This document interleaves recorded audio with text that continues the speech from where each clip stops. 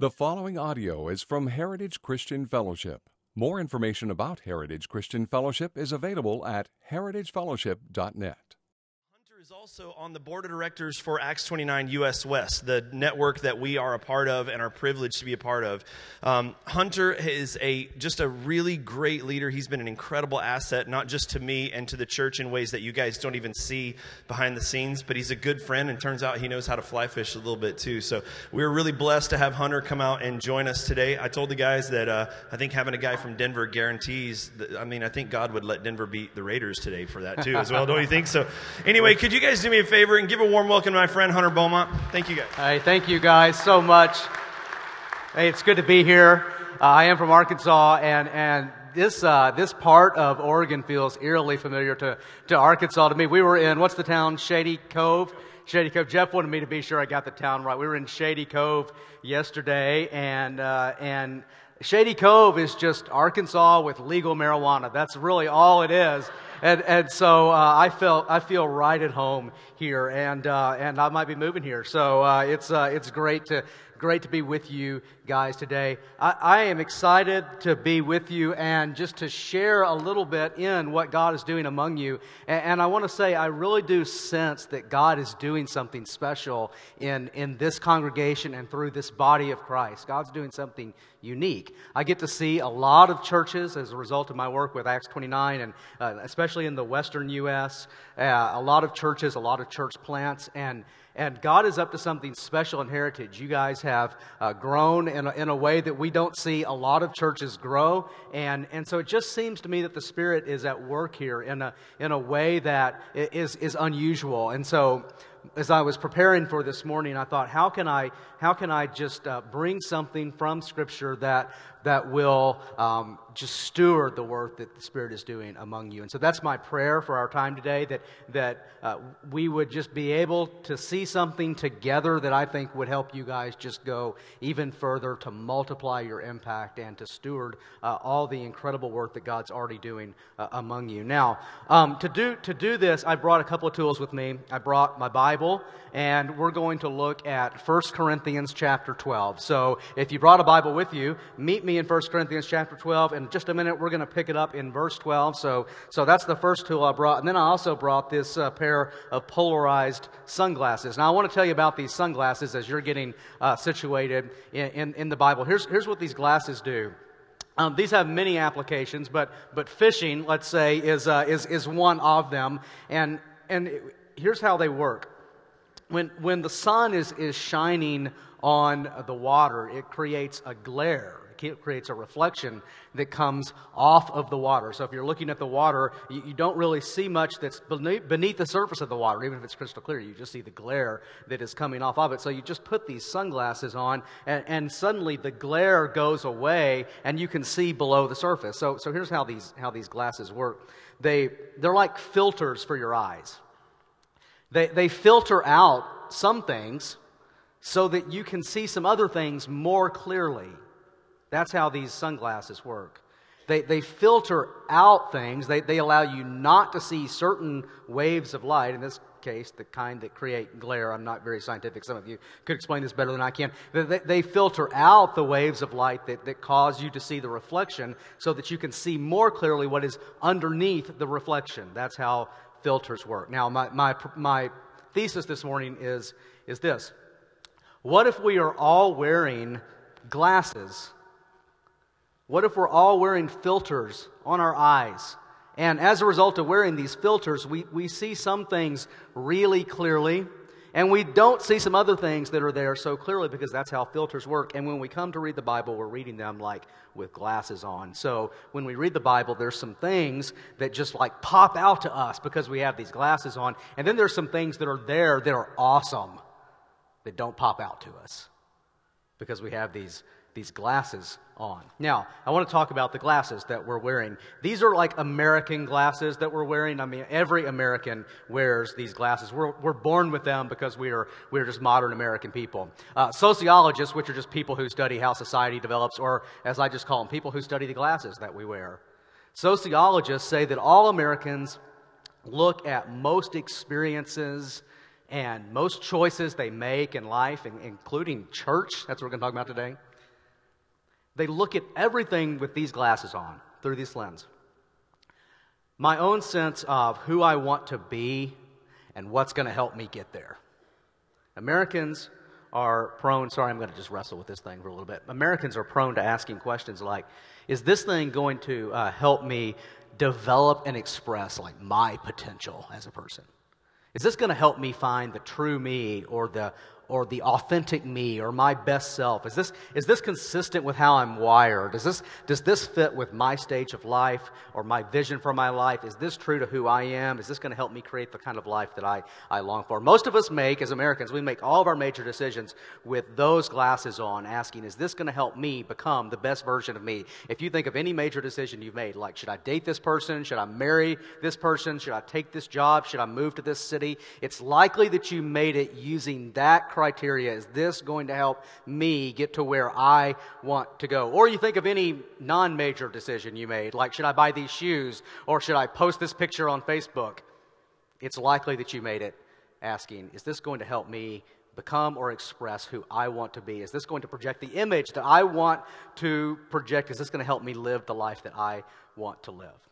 Now, sociologists have a term for this. They call it individualism, which is just a fancy way of saying the individual me is the filter through which we look at all of life and we navigate all of life. And here's why I'm telling you this today. We read the Bible through this lens as well. We all read the Bible through the lens of, is this going to help me? What's here for me? So today we're going to read a passage of Scripture, and we're going to try to read it without these glasses on and see if we can see something there that we don't normally see. Now, I need to make a little bit of a distinction here. These glasses aren't bad. These individual glasses aren't bad. Like, it's not bad to ask, is this going to help me lead the life I'm called to lead? If you're answering that, especially with God's help and from His Word and according to His vision for you, that's not a bad thing at all. Glasses aren't bad. They simply mean that you see some things at the expense of not seeing other things. That's how glasses work. So like if you go fishing, you better have a pair of these. They're going to help you see what you should see, which is fish underneath the water and rocks that you might slip on. They're going to not help you see what you don't want to see, which is just glare and light reflecting off the water. So glasses aren't bad, but they do filter out some things. So I want us to read a passage of Scripture today, and we're going to see if we can't see something that we don't normally see. I'm going to try to help you take our glasses off. Now, our passage today is going to be about church, and just so you know, Jesus was the first to use that term, and when he anticipated what his disciples were going to look like after he was gone, he would just drop the word church in. He wouldn't even explain what it meant. He would just say things like, tell it to the church, or you are Peter, and on this rock I will build my church, and he just assumed that they knew what he meant. Now, to us, church is like a religious term, and some of us, there's pain associated with church, because we have experience and we bring experiences with us to church, and so it's a religious term. It's about church. But when Jesus used the term, it wasn't a religious term. It was just a common everyday term. It didn't have any religious connotations. It was like the word bus. When I say bus, do you think of a religion? Nope. You think of a long automobile with a bunch of wheels and seats, right? So think of what might be included in this non-religious meaning of church. Church just meant, it was a Greek word, ekklesia, and it just meant the public assembly of a city or a town where the citizens of the city would gather together with the town council, the leaders of the city, and they would do the business of the city together, and then they would go their separate ways out into their city. That's all it meant. When they gathered together, it was the ekklesia. So it included citizens, it included an organized city, it included, they assembled together from time to time, often in big public places. They were gathered together and guided by some leaders. So if Jesus had said, like, I will build my bus, and on this bus, nothing will overcome this bus, you would just assume, like, he's going to get his people, they're going to get together in groups of 20 or 30, they're going to ride around all over the place, right? Drinking Mountain Dew, right? That's what you do on buses, right? So if he said, I will build my church, then maybe you would assume that he was going to get his people together and organize them into like little towns or cities, and they were going to have some leaders, and then occasionally they would gather together. They would be assembled together. And you know what? That's what happened. When the disciples went out and made other disciples of Jesus, and they would gather them into churches, they would appoint some what they called elders over and in the churches. They would sometimes appoint some deacons in the churches. They would create some organization, and these churches would gather together. They did what Jesus anticipated when he just dropped that little word.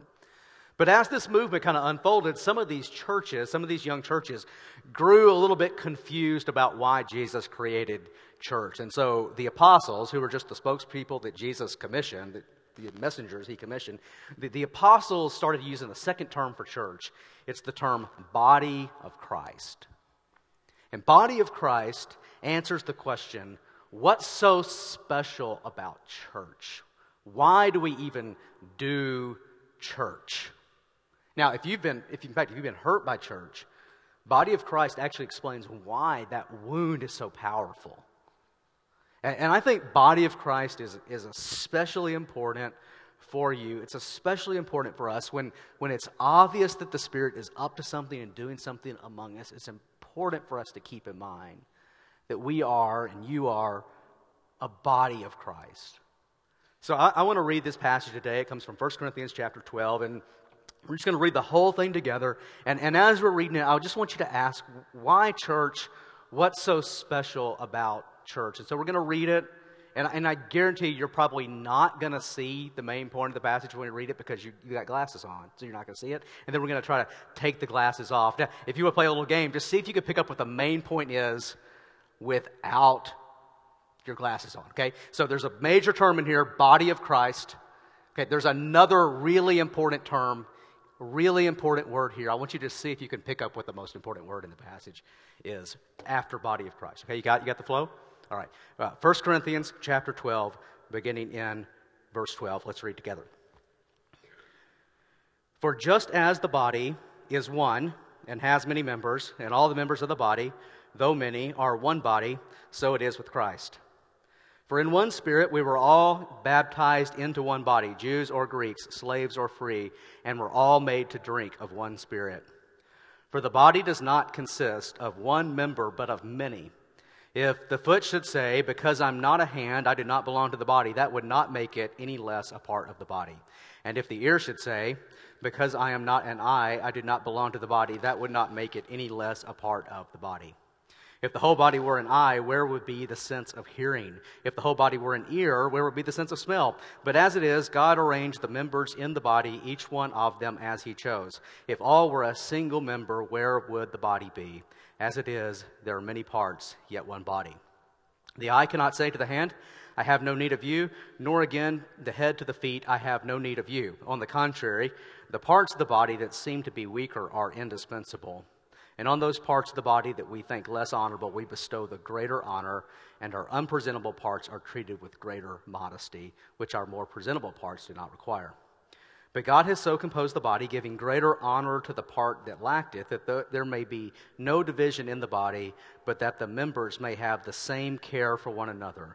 If one member suffers, all suffer together. If one member is honored, all rejoice together.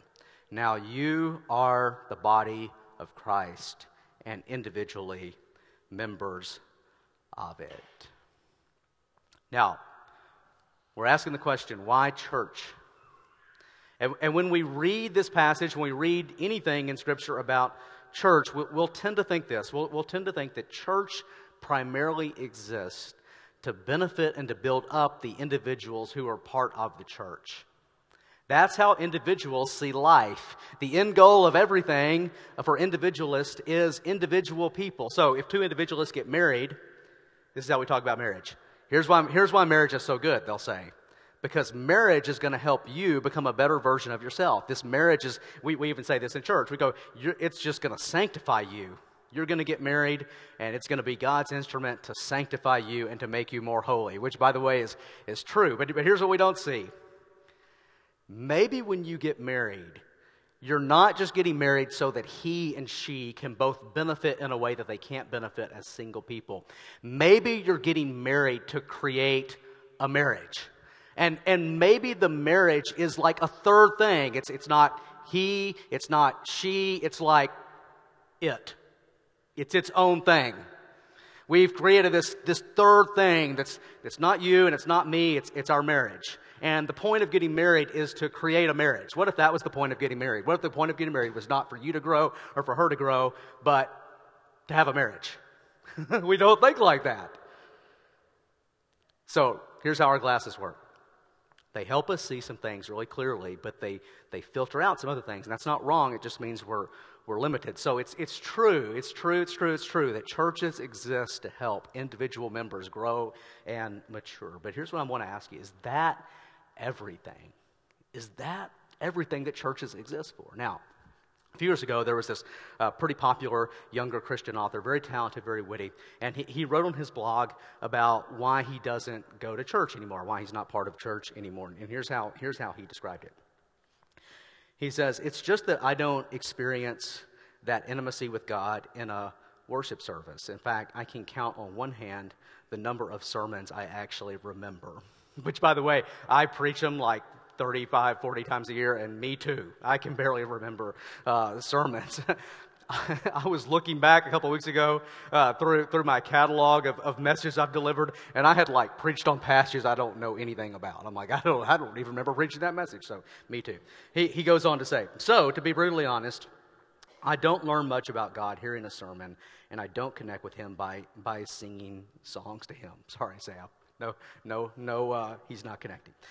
And then he went on to make clear, like, he's not against church in any dogmatic sense. It's just not like his thing. So it's okay for you, but not for me. He said, "Because I said I'd not been to church regularly in years, people supposed I had something against the church, but I didn't and I don't." Now, he got all kinds of debate and blowback, and people start trying to convince him to go back to church. But here's what was fascinating to me. The reason he's not part of a church anymore is, he says, church is not helpful for me. And the reason people tried to get him to go back to church was they would say, it'll be bad for you if you don't go, and it'll be good for you if you do. So both were using the categories of the church exists to benefit the individual member. That's why you should go to church.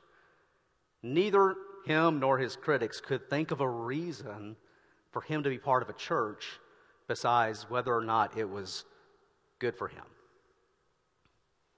So I want to try to take our glasses off and read a little bit of this again. And I want to pull out what is, besides body of Christ, the most important word in this passage. Okay, see if you got it. It showed up. A form of it showed up 4 different times in this passage. Well, it showed up more than that, but it showed up used this way 4 different times. Look at verse 12, for example. "For just as the body is one and has many members, and all the members of the body, though many, are one body, so it is with Christ." Look at verse 18. "But as it is, God arranged the members in the body, each one of them as He chose." Look at verse 20. "As it is, there are many parts, yet one body." Look at verse 27. "Now you are the body of Christ and individually members of it." You can't understand this passage until "is" and "are" jump off the page at you. Is and are forms of the verb to be. When something is, when it is, when it exists. So we can think of it this way. Is and are, as it is, as it is, as it is. You are. Is and are describing reality. Now, do you know how reality works? Reality is something that exists, whether you realize it exists or not. I had never been to Medford, Oregon until Thursday night. Did you know what I discovered? You guys have an existence that is independent of me ever coming here, ever visiting, ever even knowing that Medford, Oregon exists. If I were to say, Medford, Oregon, I don't even believe in it, that would not make it any less real, would it? That's how reality works. I don't have to acknowledge it. I can pretend it doesn't exist, but it just keeps on going.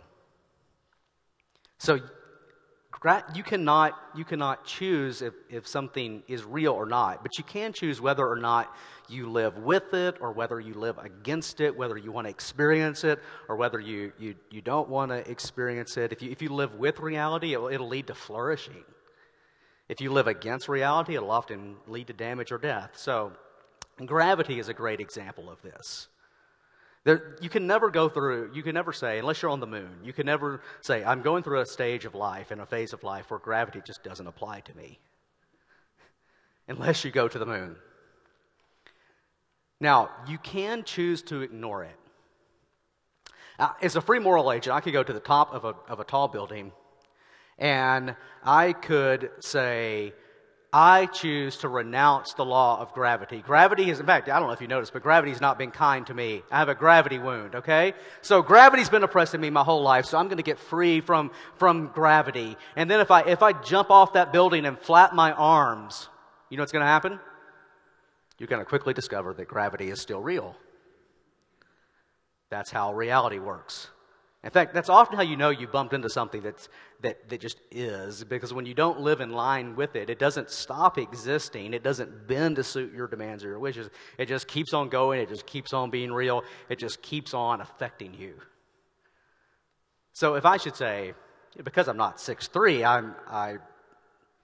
I am not part of gravity anymore. I choose to renounce it. That would not make me any less subject to the law of gravity. And look at verse 15.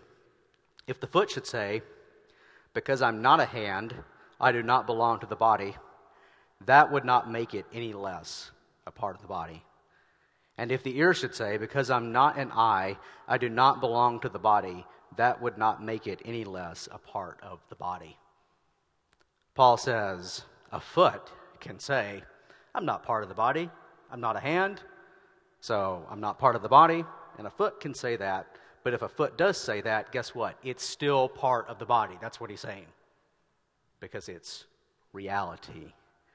That's how reality works. Even when you renounce it, it keeps on being real. One of the best studies of individualism was a book called Habits of the Heart, and it was produced by a bunch of academics at University of California, Berkeley.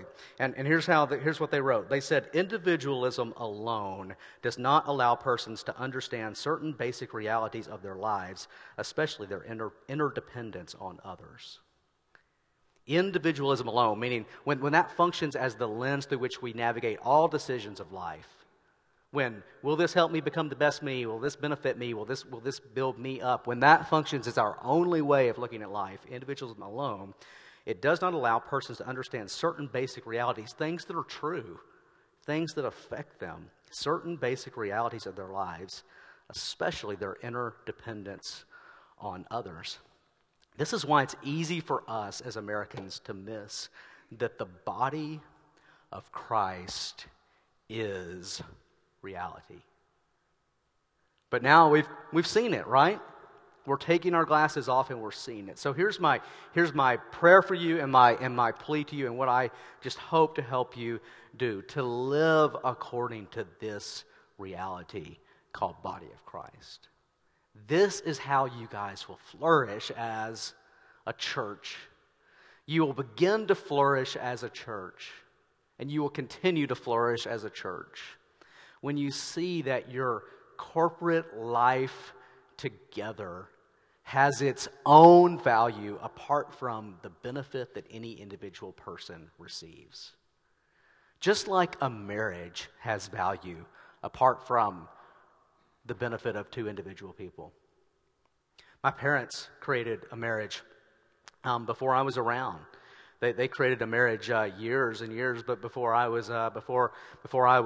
born. And you know, I'm sure that my dad has become a gentler person because of marriage.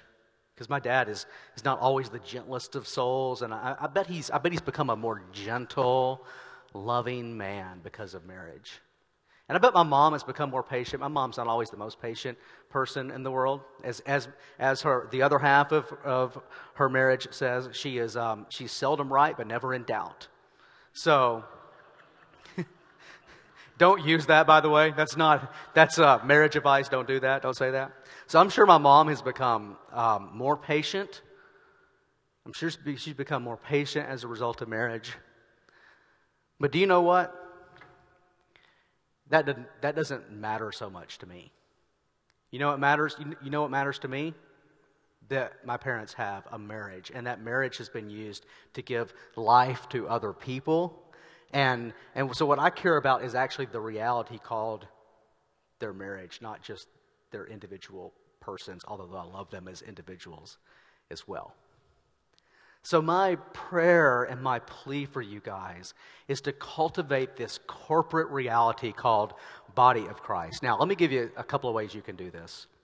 First thing you can do is you can ask, how can I contribute to the body, not just how do I benefit from being part of the body? An individualist evaluates a church based on what they're receiving. So an individualist has an ideal vision of their life, and so they will just ask, will this church help me achieve the ideal vision of my life? This week, I was looking through your website to get to know kind of what all is going on here, and I looked at all the ministries that you guys have going on. There's a page on your site that says ministries. And so here's how an individualist will read the website. An individualist will read Heritage Kids, and they'll say, I have kids. And they'll read Awanas. And they'll say, I don't know what language that is. Is that Swahili? I don't even know what language that is. Okay, we'll go to the next one. Then they'll read junior high, high school, and they'll think, well, that'll be good for when my kids are older. Then they'll read women's ministry, and they'll go, not me. Men's ministry, me. Flip side of 50, not yet. Meals ministry, I'm hungry. That's how individualists approach church. I have kids. I don't know this language, Awana. I don't have junior high or senior high kids yet, but I will soon, so that'll be good. I'm not a woman, but I am a man. I'm not yet flip side of 50, but I will be one day. I am hungry. But what if you read those things as a list of ways to serve? What if that was not just things to come to get your needs met, but it was ways to serve? See, you might read kids, and even if you don't have kids, there might be something there for you. You might read men's ministry and show up and say, I'm not just here to take, but I'm here to invest in other men. So what if you read these things as a list of ways to serve? This is how people who are beginning to see body as a reality think. Look at verse 4. If you back up in 1 Corinthians 12 and look at verse 4, here's how Paul says it. Now there are varieties of gifts, but the same Spirit, and there are varieties of service, but the same Lord. And there are varieties of activities, but it is the same God who empowers them all and everyone. To each is given the manifestation of the Spirit for the common good. That's someone who's thinking body to you and to you and to you and to you and to you and to you and to you, is given a manifestation of the Spirit for the common good, for the body to be a body. So what if you approach church not just as a list of ministries from which you could benefit, but ways you can serve and contribute to the common good? Now here's the second thing. Be thankful for the things that you can only enjoy because you are part of the body. So here's how you think about the individually. You think there are things that I can only have because I'm part of a body. And I'm incredibly thankful to God for that and to Jesus for thinking this idea up. Look at verse 17.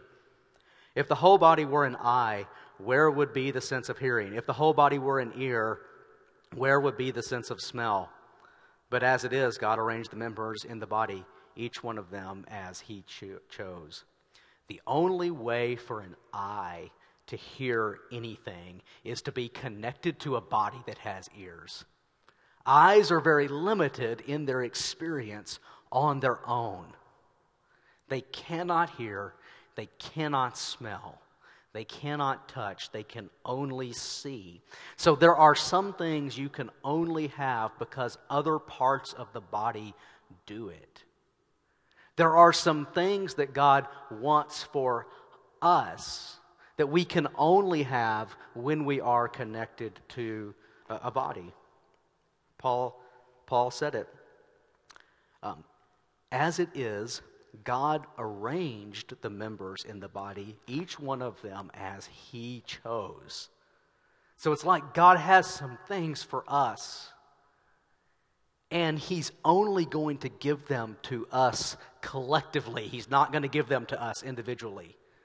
We can only experience them together. Man, thank Him for that. Thank Him for that. Now here's the third thing. Protect each other's weaknesses. Protect each other's weaknesses. Protect, don't criticize, don't exploit weaknesses, don't condemn weaknesses, don't cut off weak parts. Look at verse 22. On the contrary, the parts of the body that seem to be weaker are indispensable.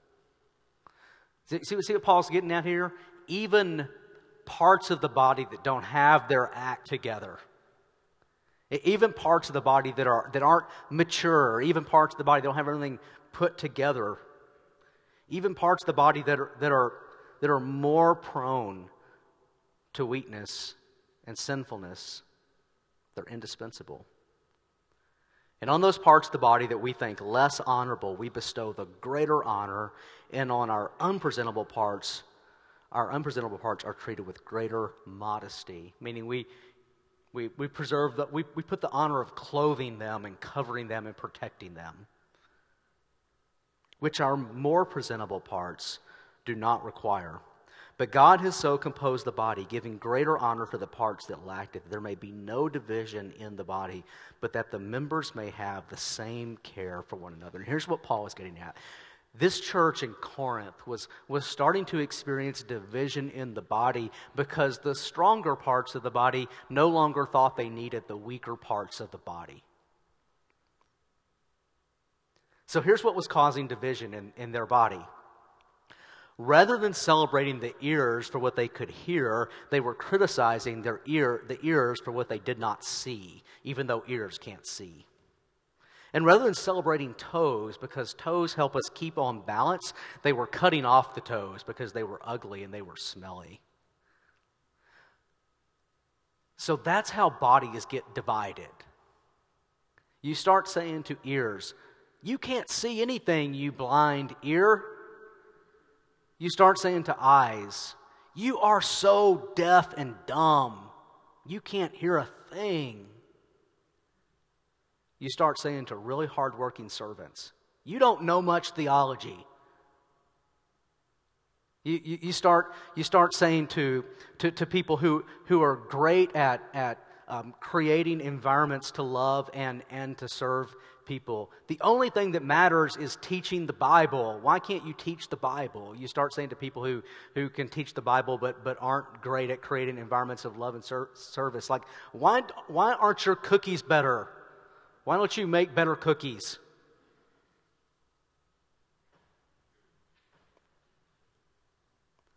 All parts of the body are good at some things and not good at other things.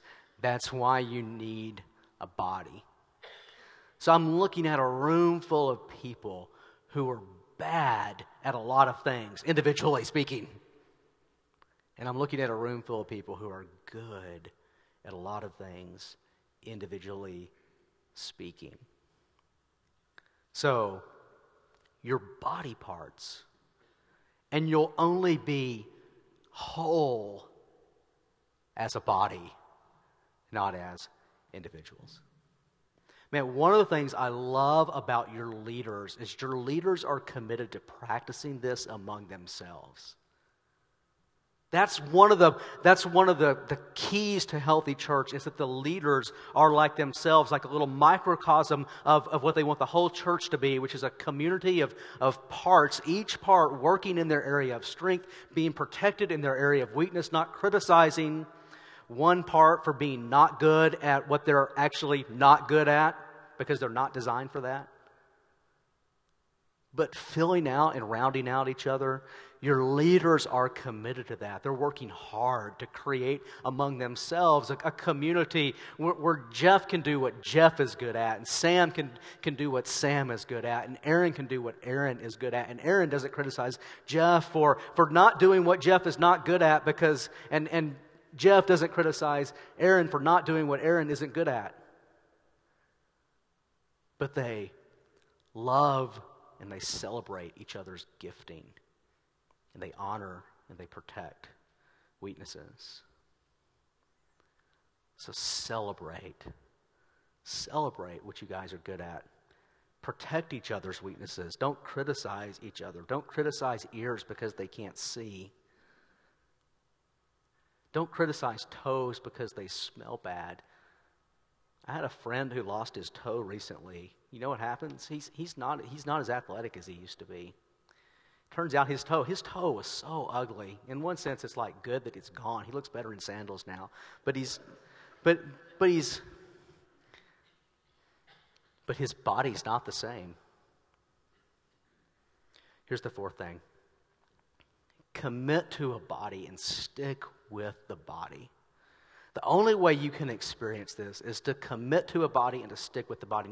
Now this is important in the context of 1 Corinthians. 1 Corinthians was written to some people who thought they were super Christians. And there was this whole realm of super Christians in Corinth, and the super Christians were the ones that were saying, I have no need of you. I'm an I don't need you. That's what the super Christians were saying. They were maybe the more charismatically gifted Christians. They had the public gifting. They were the ones you would look at and go, man, that's a good Christian. The Spirit is strong in their lives. They were saying, we don't need the rest of the body. They were withdrawing from the body. And Paul says, there's no such thing as a super Christian who doesn't need the body. Now, the only way we can experience that as modern Americans, our situation is a little different contextually than theirs, because in theirs there was like a church in Corinth. There was a church in Ephesus. There was a church in Rome. You had one option. So there weren't websites, and you didn't get to choose among 25 or 30 or 40 viable options. The only way we can experience this is to commit with and stick with the body. And what I've discovered in my ministry through the years is that when people stick with the body, when people stick with the body, when they stick with it through seasons where they're kind of, they're not sure if they like the direction of the body, when they stick with it for years and years, they typically have stuck with it long enough to have gone through some very difficult things in their life and to have experienced that. They've gone through some exciting times in their life. They've experienced that. They've gone through changes and transitions in the body. They've experienced that. They've seen the body be one thing and kind of grow into another thing. And they begin to say, often it's like after 5 years, they begin to go like, I love the body of Christ. So I want to challenge you to find a body, stick with the body, be a member of the body. Now, I want to leave you with what Paul left them with in verse 27. Now, you are the body of Christ and individually members of it. But this time I want to just put the emphasis on this. You are the body of Christ. Christ gave his body to create this body. Christ gave his actual physical body. This is exactly what we celebrated this morning. We all came to one table. The reason we didn't drink out of one cup and all eat off of one loaf is that we don't want you to get sick. We're like Americans, and we're like, I don't drink out of other people's cups, right? That's what Americans do. But we came to the table. There is one body, one physical body of Christ, one blood in it. He gave his body to create a body. He gave his actual body to create you. So Jesus approached his life like this. How can I contribute? What do I have to give my whole self, it turned out. And as a result of that, you can have things that you can only have when you are connected to his body. This is what communion symbolizes. It symbolizes we have forgiveness of sin, and we have restoration, and we have resurrection life beginning to work in us. And our bodies will one day literally be raised from the dead to a new kind of life and a new kind of body that can never die again. Because of what he did in his body, we have it through his body. So you have things that you can only have because you're connected to his body. And Jesus did not condemn, exploit you, or cut you off for your sin and for your weakness. He covered your sin with his body. He gave his body not to criticize you, not to judge you, but to cover your sin. And he is committed to his body, and he sticks with his body until his body collectively one day when he returns will be raised from the dead, all in new kinds of bodies to a new kind of life that can never die again. Jesus gave himself so that you can have things that you can only have through his body. He did not exploit you, criticize you, condemn you. He covered your sin, and he's committed to you, and he will stick with you until he returns in his body. Can I pray for you? Let's pray together. Father, thank you for this beautiful body of Christ. Thank you for this beautiful body of Christ in Medford that is composed of all the parts whom you have chosen. You have put every person in your body. And so I pray that they would cultivate this reality. They would lean into this reality. I pray that it would give life to them. I pray they would enjoy and being part of your body. And Father, I pray that as they do that, they would remember they are the body of Christ, and that you sent your Son who came and lived among us in a human body. He came and lived among us, and he gave his body. And he said to us, "Take and eat. This is my body. This is my body given for you. Do this in remembrance of me. This is my blood poured out for you, my blood that comes out of my body. Drink of it, all of you, in remembrance of me." I tell you, as often as you eat this bread and you drink this cup, you proclaim the Lord's death until he comes. He did that, Father, to cover our sin. He did that to justify us, and he did that to show us that he's committed to us. He's committed us to the point of giving his own body in death. And so, would you help us this morning to enjoy that and to cultivate the same mind of Christ among us? We ask it in his name and by his Spirit. Amen. Amen. Hey, could you guys join me on your feet for just a minute?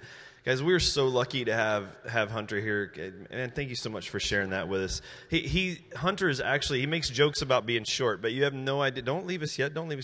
He makes jokes about being short, but he has a huge influence in just church culture as a respected. He's actually leaving here today, flying down to LA and speaking at a huge conference down there, the Exponential Conference, and representing Acts 29 down there this week. And so we are really blessed to be able to have him here. And I just want to pray blessing on him and thank him. And I know what it's like when you're away from your church teaching. You're always worried about your family back home as well. So could we just pray for Hunter even right now? Lord, we're just so thankful, Lord, that you've blessed us with this network, that we found a home, Lord, with men like Hunter. And we thank you that you've blessed them, Lord, with your grace, that they would even create the kind of culture that we get to be a part of and the benefit that they've been for us. Lord, as he heads down south, Lord, to go speak at Exponential, I pray, God, you would just bless him and his time down there, that you would just anoint every conversation he has, that Lord, he and Brian Howard and the others that will be part of our network down there, you would bless them. And Lord, we pray for Fellowship Church in Denver, Colorado. Lord, just hearing Hunter's heart for his people and some of the blessings and struggles that happen there, I pray, God, you would just bless that place as like a gospel outpost, just something that stands out amongst everything else that's there, Lord, in the same way the Rockies stand out in the backdrop of Denver itself. I pray, God, that people would find you there, that you would anoint to an even greater degree Hunter's leadership and the other pastors and leaders and elders. And I pray, God, you would just really bless that church, that you would just draw people to you through him. We just thank you, Lord, for his time committed to us, and we just pray you'd bless him, Lord, in Jesus' name. And I guess people said, amen. Can you guys give us a warm thanks to Hunter? Thank you guys so much. Man, God bless you. May the Lord keep you. We love you guys. Remember, this week at 6:30, we're going to be talking in our midweek series, Like Jesus. Pastor Jeremy's going to be sharing about relate like Jesus. How does Jesus handle interpersonal relationships around him, and what can we learn from that so that we can be Christ-like in the same way? That's going to be Wednesday night at 6:30. Awana's, all that other stuff. God bless you guys. We love you. Thank you for coming this morning. Have a great week.